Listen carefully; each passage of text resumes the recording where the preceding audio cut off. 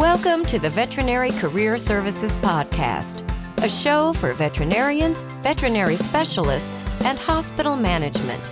Join industry expert and president of VCS, Laura Anderson, as she interviews seasoned and accomplished veterinarians that share their paths and provide insights that can help professionals achieve their career goals. Today I'm speaking with Dr. Bethany Sabatino, who is currently an internist at Blue Pearl of Gainesville, where she has been practicing since 2015. At the time, this hospital was affiliated veterinary specialist. Dr. Sabatino received her veterinary degree from Mississippi State University. She also completed a rotating small animal medicine and surgery internship at Cornell University before completing an internal medicine residency at the University of Tennessee. She then joined Carolina Veterinary Specialist in North Carolina before moving on to affiliated veterinary specialist. So Bethany, thank you so much for talking with me today. Thanks for having me. Absolutely. There's a lot of exciting things happening in your world, and it's going to be great to hear more. Yes, it's been quite a year. So the big news is that you will be joining the faculty at North Carolina State University School of Veterinary Medicine. Yes, I'm very excited. I'll be starting there in October. This is a big shift, leaving private practice and going back to academia after, almost 8 years? Yeah, it's pretty crazy. I've wanted to be in academia since I graduated vet school in 2007. So it took me about 13 years to get there. Being in private practice and then trying to get back into academia is not easy. What are the challenges? Can you just tell us a little bit about those? Well, I think one of the challenges is just, you kind of get out of touch with people that are in academia. And sometimes it helps to have people that you know in order to get back into academia. So that's one part of it. But I would say the other challenge is you kind of get into a swing of private practice lifestyle, which is very different than academia. And so I think that, the idea of kind of like being in charge of your day and not having the layers of academia where, you've got a lot of different, like a really big group of people that all answer like to another person and stuff like that. It's a little bit different concept, I guess. So that's one just internal challenge, but I would say externally too, it's just a little bit, it's probably not what most academic jobs are looking for. They want someone who has more experience in academia, I would say. And so what is the big draw in academia for you? Oh, for me, the biggest draw for me is giving back, because I really want to have an impact on veterinary students and making their life easier for not making the same mistakes that I did, and making it fun to learn, I think is the biggest thing that I want to bring to the table. So it's the teaching you really missed? Definitely the teaching is the biggest thing that draws me to it. But the other component is the giving back to veterinary medicine as far as like the research and, potentially making an impact on a bigger scale for, certain treatments or diagnostics that impact, animals all around the world potentially. Of course, that's like a big dream, but I don't know that will be what will happen for me. But I would love to have contributed something big, for research wise. I'm a firm believer in dreams come true. So and I'll stick by that. So I guess a lot of residents that I talk with really do enjoy teaching, and they feel that if they're in private practice and they're interns and residents, that they might their desire to teach would be fulfilled in that way. And I think Affiliated did have interns when you joined them. Were you a big part of that, or no? Yeah, when I started there, we didn't have interns. Actually, we just got interns, and I was in charge of the program for the last couple of years. So I pretty much designed the program and executed it. So yeah, I mean, that actually was timing wise one of the reasons why I decided to pursue a little bit more in depth going back into academia. Was the interns kind of reminded me how much I love to teach and give back and all of that. So, but yes, you can definitely teach in specialty practice. But it's different, and it doesn't have to be interns or residents either. It can be the staff, the other doctors, the referring doctors, the clients. So there's all different types of teaching, but it's different depending on who you're teaching. It has a different goal, for that, what you're saying and how you're saying it, Mm-hmm. For sure. How many interns were in your program? So this year we have 4 interns. Last year we had 3. So it's growing, but really, I think it doesn't matter the number of interns, because probably the smaller group of interns, does have more of a intimate kind of teaching setting. I think the larger number of interns, they kind of feed on each other and they do ask more questions. And it is probably a little bit easier to teach them because they demand more as a group rather than like the smaller groups are a little bit more shy to ask for certain things, So when you were making this decision to go back, did you reach out to any of your old mentors, or was it you just knew it was the right time, or how was that decision-making process, or what was that like? Well, I think I've always kept in touch with my mentors, and I think that's important for having that. I mean, I did it because I love my mentors like that. I wanted to on a personal level, but yeah, I think because if you don't have anyone in academia as a contact, it's probably more difficult to get your foot back in the door. So I've always kept in touch with my mentors, but that hadn't really changed. I mostly, I'd say that what has changed is just my motivation and my, drive to put myself out there a little bit more this year.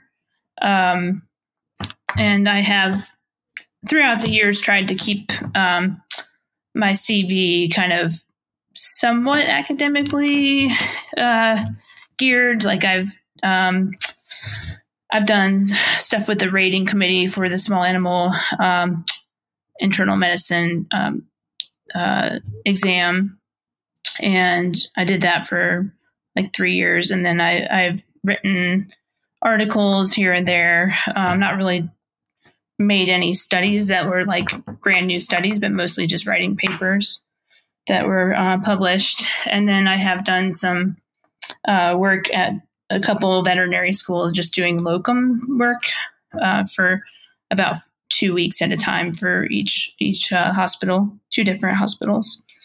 So I think a lot of it was like an ongoing process, but then I became more and more convinced that I needed to make it happen, instead of just planning for it at some point in the future.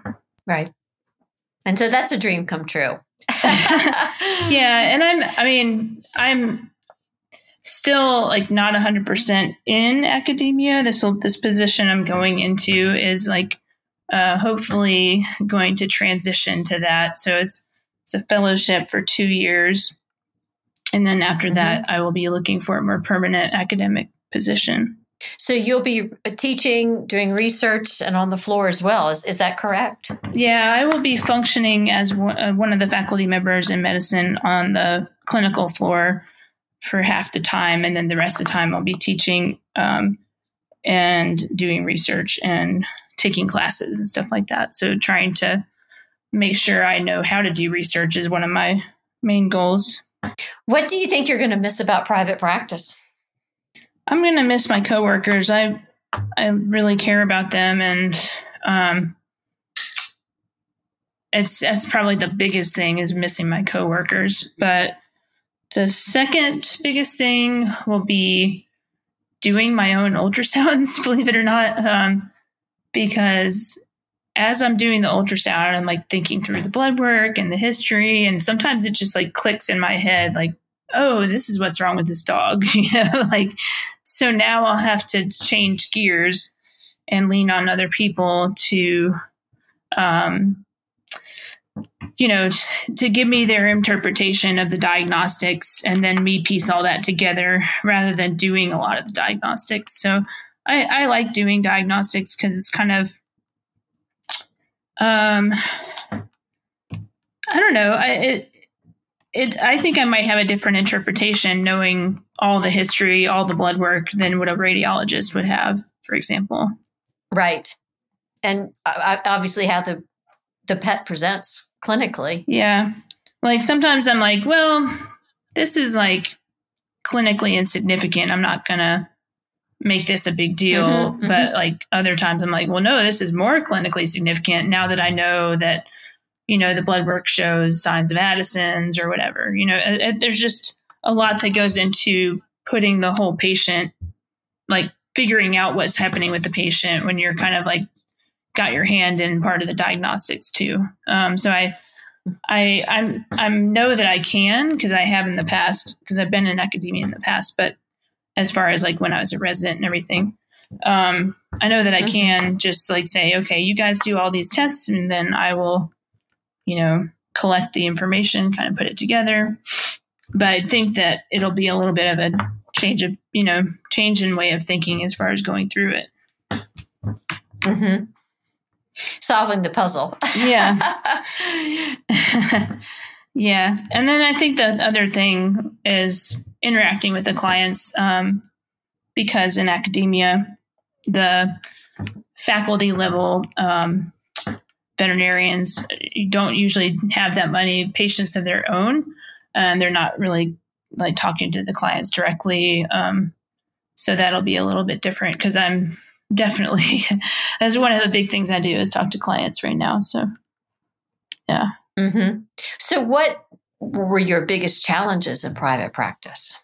What will you not miss, shall we say? I guess the biggest challenge that I've had is the financial part, probably.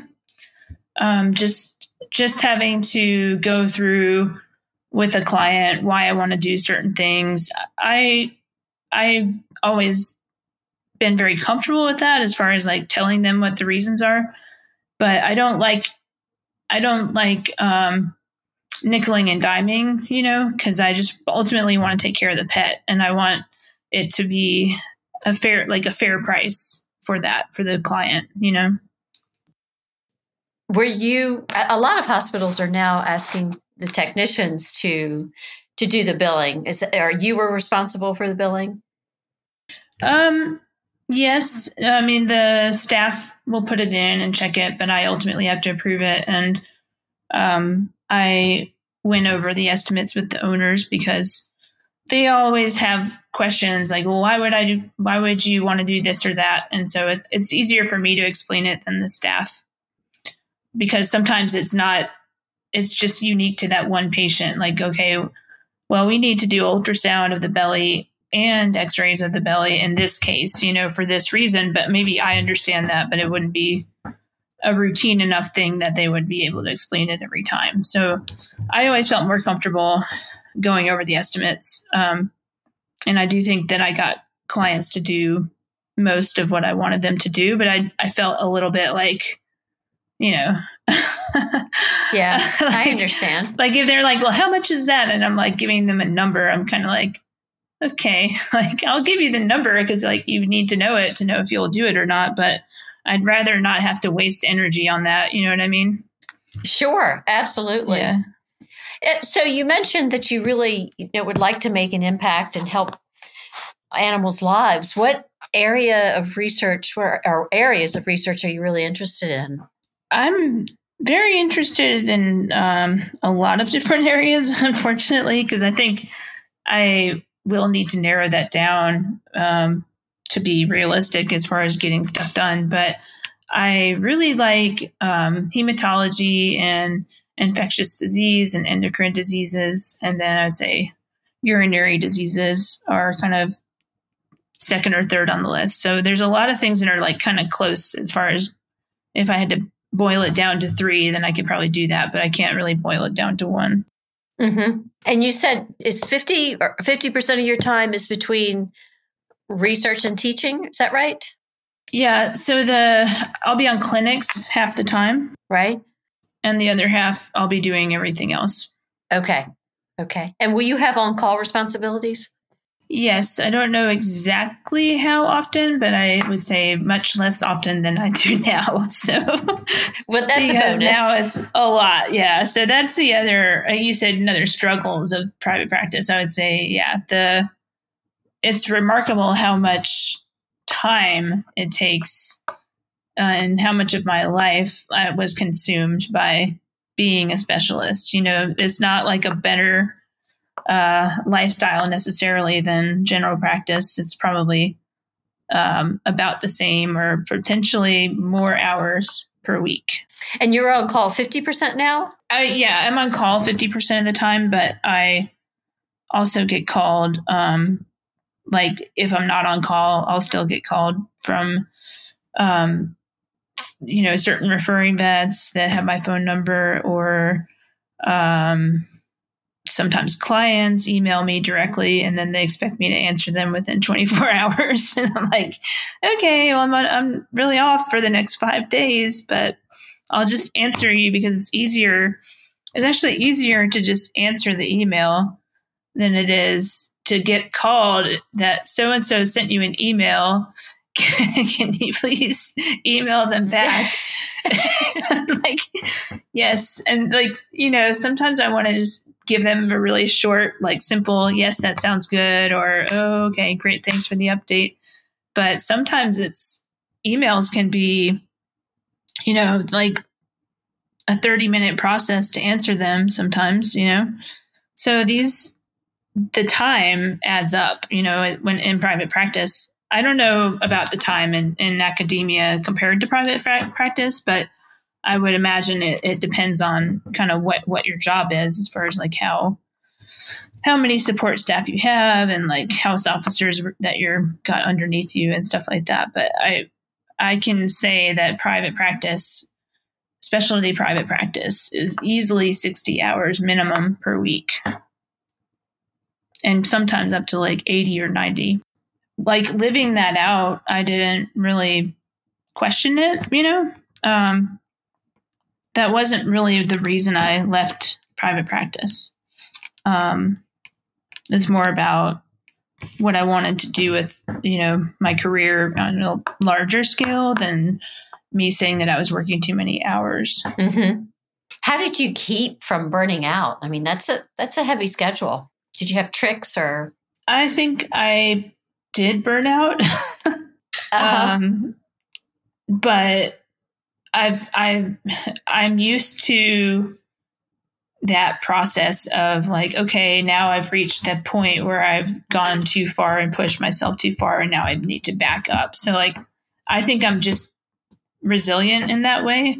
But now I'm thinking smarter and going, okay, rather than expecting me to be pushed to the limit, why don't I just like, have that a couple notches down and basically live in the more comfortable zone, Sure. Yeah, absolutely. I mean, that's how you continue to enjoy your profession, is not burning out, right? Yeah.